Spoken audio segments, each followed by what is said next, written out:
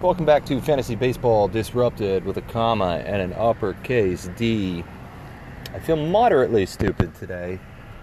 Pretty smart guy. I also pretty aggressively go after and search for little advantages and use information whenever I can. I listen to CBS's Fantasy Baseball Today podcast, which is probably the only one I listen to. Well, and James Anderson's podcast, specifically on RotoWire, but specifically on prospects. And I'm just listening to a lot of smart guys there. I'm sure there are a lot of smart women. I just don't listen to a podcast with a woman on it. But I didn't think of this, and so it's possible you haven't thought of this, and I just wanted to pass it on. But you probably have thought of this, most of you, because I feel kind of stupid for not thinking of it. Of course, weather changes the air and the baseball, humidity, etc. Everyone knows summer heats up, the offense gets going. And pitchers usually, I don't know if they dominate early, but they have the advantage early. It's just not a good hitting environment in April and May in the northern states. But here's what I was thinking. Somebody who has a dominant, spring training and then kind of drops off in April, it literally never occurred to me that, well, they were hitting in a warmer environment in spring training, and maybe it's going to be cloaked a little bit. Maybe if they continue to hit even at major league pitching and full strength, everyone's the highest competition, not just some minor leaguers and some major leaguers, that they would continue that, or some level of success that would be fantasy useful and fantasy relevant. Were they not to go up into a northern climate in April, where it could easily be 40 degrees regularly in I don't know, Boston and maybe Toronto, possibly New York, I don't know. Maybe those cities run a little hotter, but than their suburbs. But so, starting to look at guys like I can't really remember, but to the extent that you can, like a Dom Smith, to the extent that you can say, okay, this guy was hitting. I'm sorry, that this guy's hot spring training was not just going up against a whole bunch of guys trying out their fastball location. To the extent that it's legit, someone's hot hitting in spring, it may get cloaked in April and then come out in the second half of May, or May if they play in Atlanta or whatever. So I would look at those guys. It's tough because some of those guys are platooned, like a Bobby Dahlbeck, I think had a great spring. And I just picked him up, and I just picked him up because I knew he would be free, and I need some home runs. I dropped him for Nate Lowe, who's having kind of a breakout hitter. He's batting like 317, 320 something. He's hitting well, virtually no power. I think he's got one home run. I don't know how many doubles, but that doesn't matter in my league. And he only has 9 RBI. He was batting 4th and 5th mostly all year, except for the last couple of games where he would bat first, at least against righties or something. I don't know. But and he's walking a decent amount, like he always does. But he was kind of useful for RBIs and OBP, and all right in the other stuff. Was kind of hoping, he'd get some more runs, but that lineup after him is not particularly good. But I was hoping he'd be kind of a 90 RBI guy, not an RBI machine, but a 90 RBI guy, hitting in front of Semien and whoever leads off, I don't know, but then Semien and obviously not Bichette, but why am I thinking Bichette? And Corey Seager. Semien and Corey Seager. So I dropped kind of a useful guy. Definitely my worst hitter. I have quite a stacked lineup. Definitely my worst hitter, but I dropped Nate Lowe for Bobby Dahlbeck. You know, come to find out, he's not hitting so hot like he did in the second half last year when, you know, the climate was warmer. And now he's going back into a platoon. These fucking platoons in weekly lineup leagues, I can't stand it. In daily lineup leagues, however, it is something to use. I cannot recommend enough in daily lineup leagues having 3 extra hitters and playing, you know, platooning them just like major league teams do. And Joey Wendell against righties, or I don't know if he's a righty against lefties, whatever. His splits are drastic. Dom Smith against righties, you know, that kind of crap.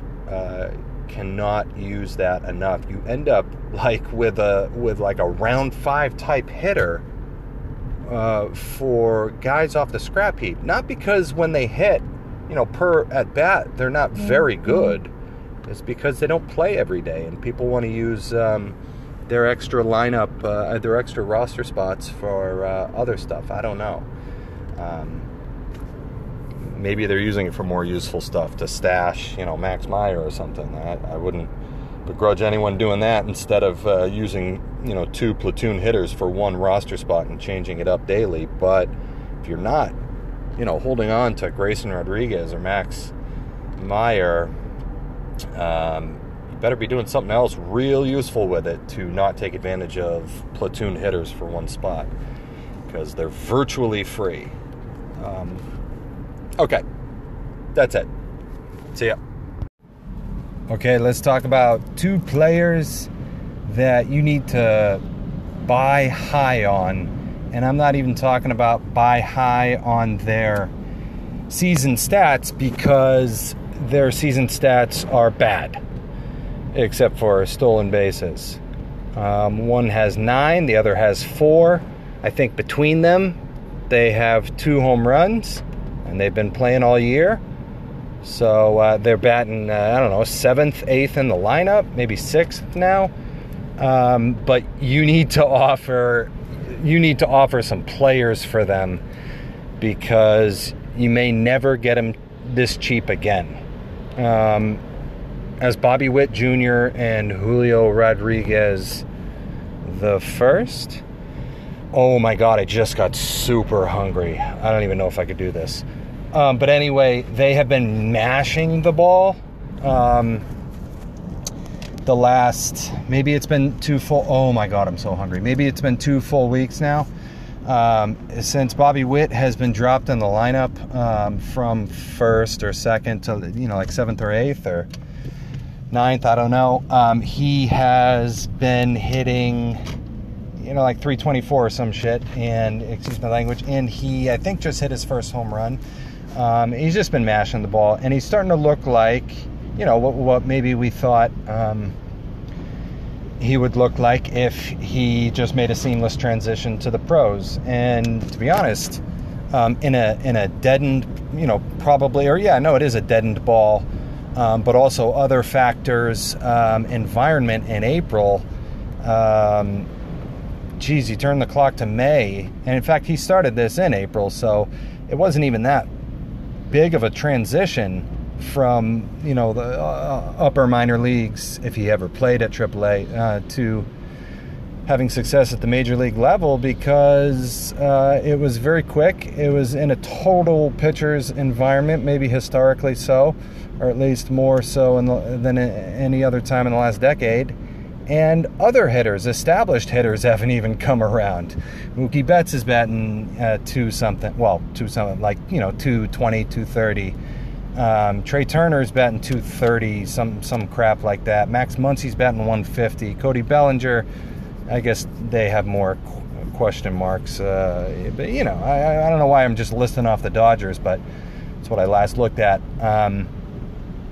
You know, established stars haven't even, you know, so who knows if it was more of a hitter's environment, or if he got called up in May, if he would even demonstrate any struggle in the transition, because his hitting in April versus what he's doing now in the last couple of weeks, which does dip back into April, really just kind of represents the change that we're seeing in hitting in the last week, individually, and a lot of players who are picking it up, but also on the whole.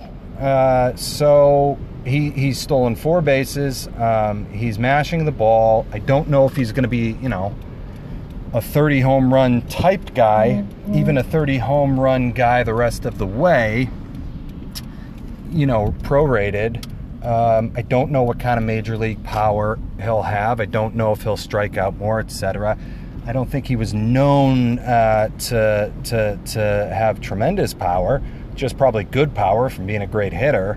But, you know, I don't know. Who knows? He could pop 20 homers the rest of the way, especially if, you know, the environment,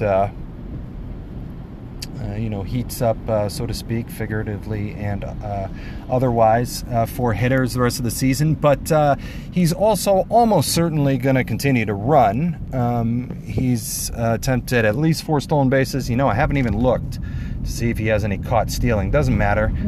That team runs if they have speedy guys. And he's almost certainly going to get another shot if he continues to hit like he has in the last couple of weeks. Small sample size, but that's why you got to jump on him now. He's going to get an opportunity to hit in front of, you know, Sal Perez and, I don't know, whatever, in a better lineup context. You know, it's not a great lineup, but a positional context, order context.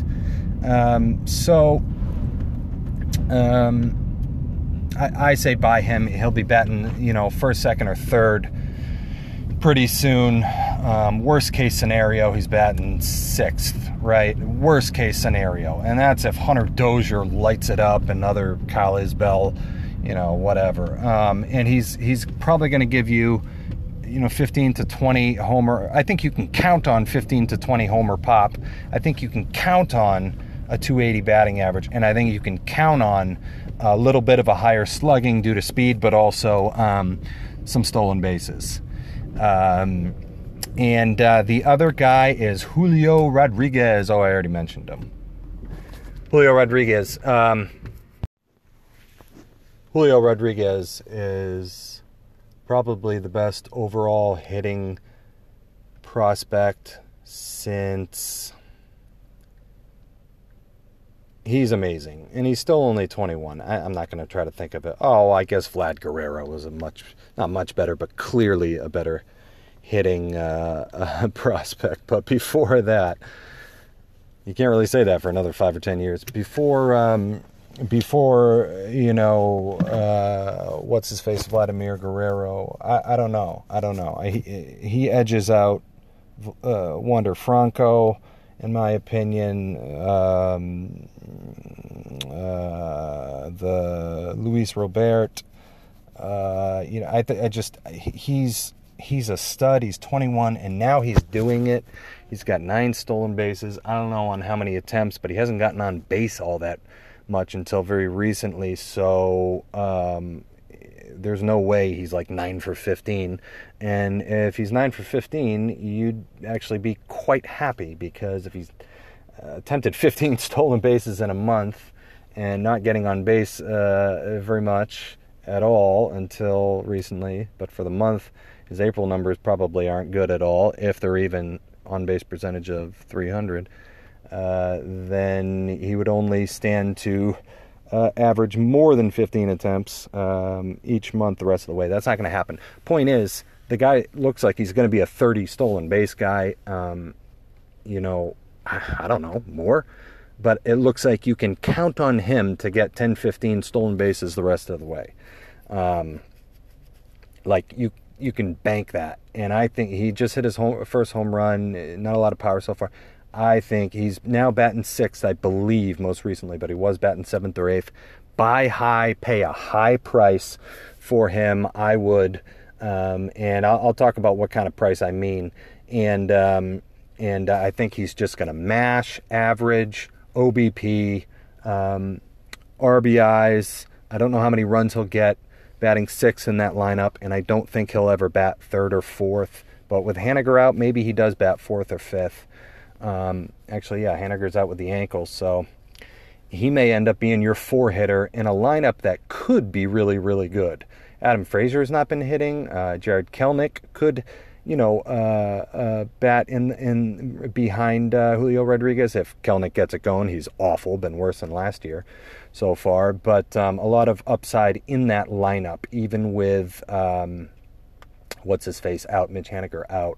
Eugenio Suarez has definitely slumped in the last week or so, but before that showed some signs of not being a total vacuum in the average department, although I think he's back to low 200s or high 100s. But there is upside there.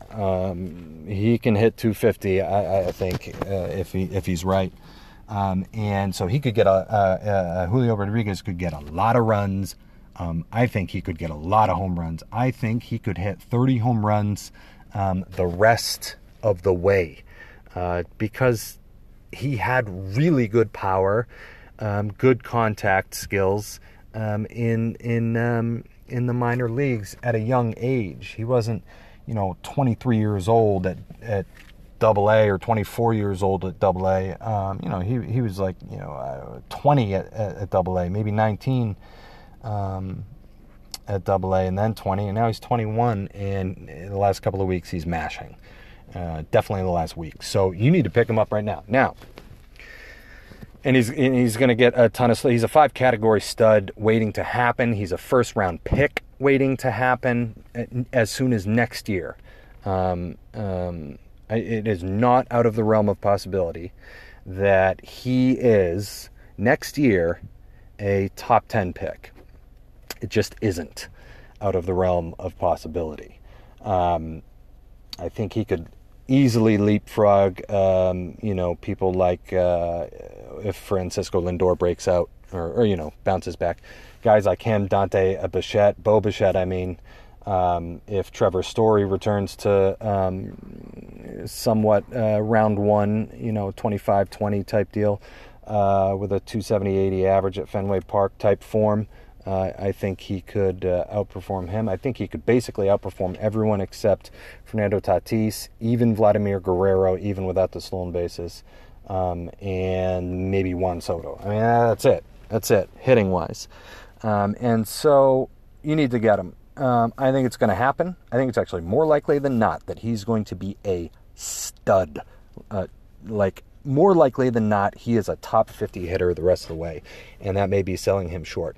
Now, what do you offer? In my opinion, I got to be quick because I got to get my baby and dog out of the car now. In my opinion, I would offer other studs for him. I just really would because of the stolen bases. I would offer Nick Castellanos for him. I would offer, Schwarber for him. Schwarber might hit 50 home runs this year. I would offer Nick Castellanos. Marcell Ozuna. I would basically offer any kind of A-A 4-category. Sorry, honey. I'm so sorry, sweetheart. I'm so sorry. My daddy's talking loud. Any 4-category absolute stud, I would offer them for him. And I think Marcell Ozuna, Nick Castellanos, I think those guys are if you had another first baseman, I would seriously consider offering Freddie Freeman for Julio Rodriguez. And you say, well, one or two of those is a first-round guy, or maybe Nick Castellanos isn't the first round, maybe he's a third-round guy, but, Freddie Freeman could be a first-round guy. Maybe he was this year. Or, very close. You say, well, buy high. What are the rewards going to be? He's going to give you an extra category, and it looks like he may be elite in that category. And maybe he doesn't hit 40 home runs, and Freddie Freeman does hit 40 home runs. I think, well, listen, Freddie Freeman and all those other guys are different animals because they're in an absurd lineup. They could have 4 guys in that lineup, get 110 runs. So, I wouldn't offer, Trey Turner or Mookie Betts. And to be honest, maybe Freddie Freeman is the one 4-category stud I wouldn't offer because he is in that lineup. But Julio Rodriguez is not going to be in a bad lineup himself. And that's fine, I'm just podcast. And I think he's going to be a 5-category stud. Not just decent and average, but a stud and average. A stud in everything except home runs, where I think he's going to still be very good. Now, pitching-wise, let me tell you what I've offered for Bobby Witt and Julio Rodriguez, who in the CBS, both of whom in the CBS podcast listener league for Fantasy Baseball Today podcast, are on the same team. I offered Bobby Witt, Julio Rodriguez, and I wanted Spencer Strider as well, so it's not a pure experiment. But I offered Carlos Rodon and Kyle Wright, both of whom are re-breaking out. Kyle Wright's breaking out. Carlos Rodon is kind of just continuing what he did when he was healthy last year. And I added, I don't know, man. I think I added like Gonsolin or something in there. But it's a quality start league, so Gonsolin's not that valuable. It seems like in overpay, it basically matches up. If you take Spencer Strider out of it, because he's kind of just a lottery ticket, I would just do Carlos Rodon for Julio Rodriguez and Cal Wright for Bobby Witt Jr. Now, I would not do those as 2 separate deals. I need to have both of them because then I would be very good at stolen bases in conjunction with Cody Bellinger, whom I expect to hit above 200 this year and, steal 15, 20 bases. So I'm willing to overpay, in my opinion, for what the current market value probably is for those two, because that's how confident I am that they are going to get better lineup order and better 5-category contributions, maybe with a little lack, not elite power, but still above average power even for fantasy. Well, even for fantasy, but at least good power for fantasy. Now, I want to give a little context to that offer because I also have, in my opinion, a wealth of decent pitching. So after Carlos Rodon and Kyle Wright, I would be left with Jesus Luzardo, Nate Eovaldi, who I think is much better than other people think because the defense was terrible last year. Still had a 3.75 ERA.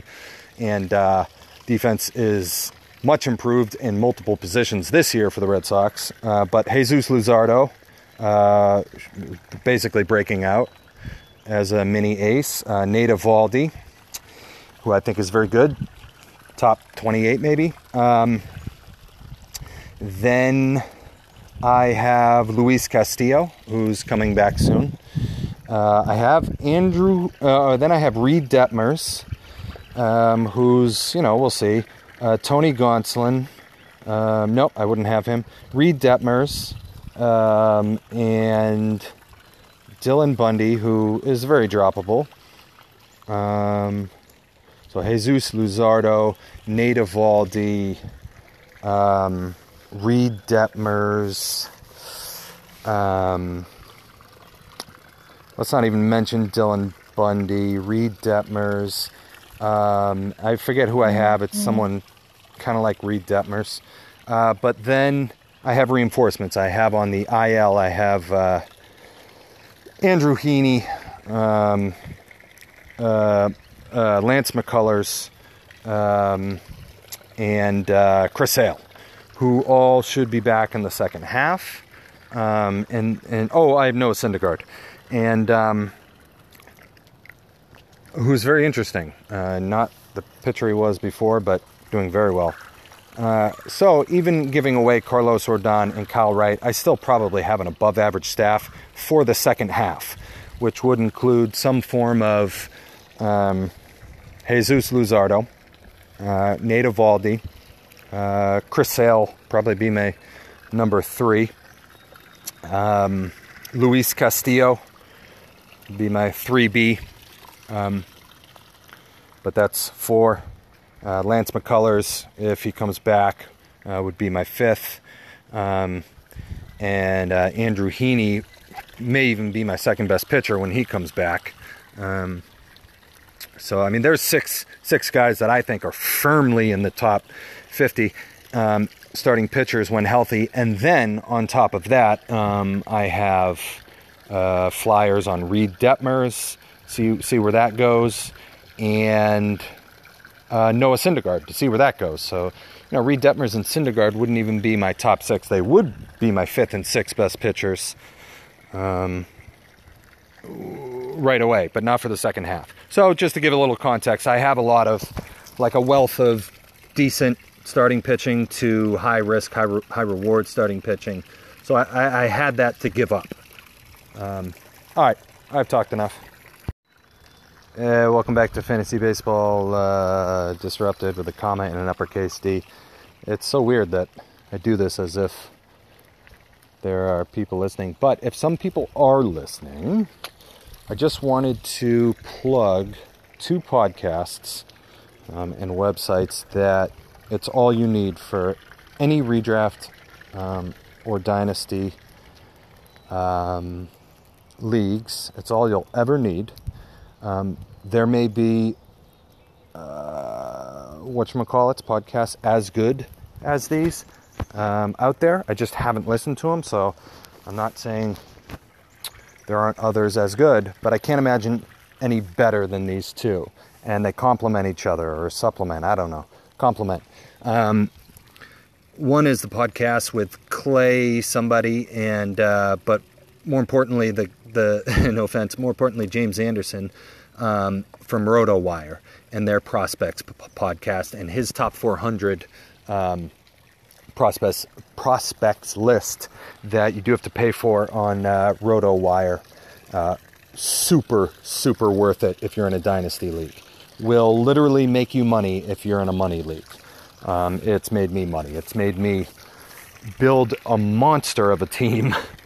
I actually got kicked out of the league, but I'm in other dynasty leagues now, and I'm again picking up these prospects that are top prospects, but you can only hold players for 3 years, so not every top prospect is picked up, and it's just guys like it's just guys that aren't in other top prospects lists. He just calls it like he sees it, and he in his list you can see in your league who's available, so you can enter your league's data, and okay, well, his top 50 prospects, oh shoot, right there on the RotoWire website, the top 400 prospects. Among his top 50 prospects that he has, James Anderson, that he rates, there are 4 of them available in my league. And I've done that with a couple of prospects, picked them up off the waiver wire for $1 because there are no minor league spots, but I can afford to keep them there, and bada boom, bada bing.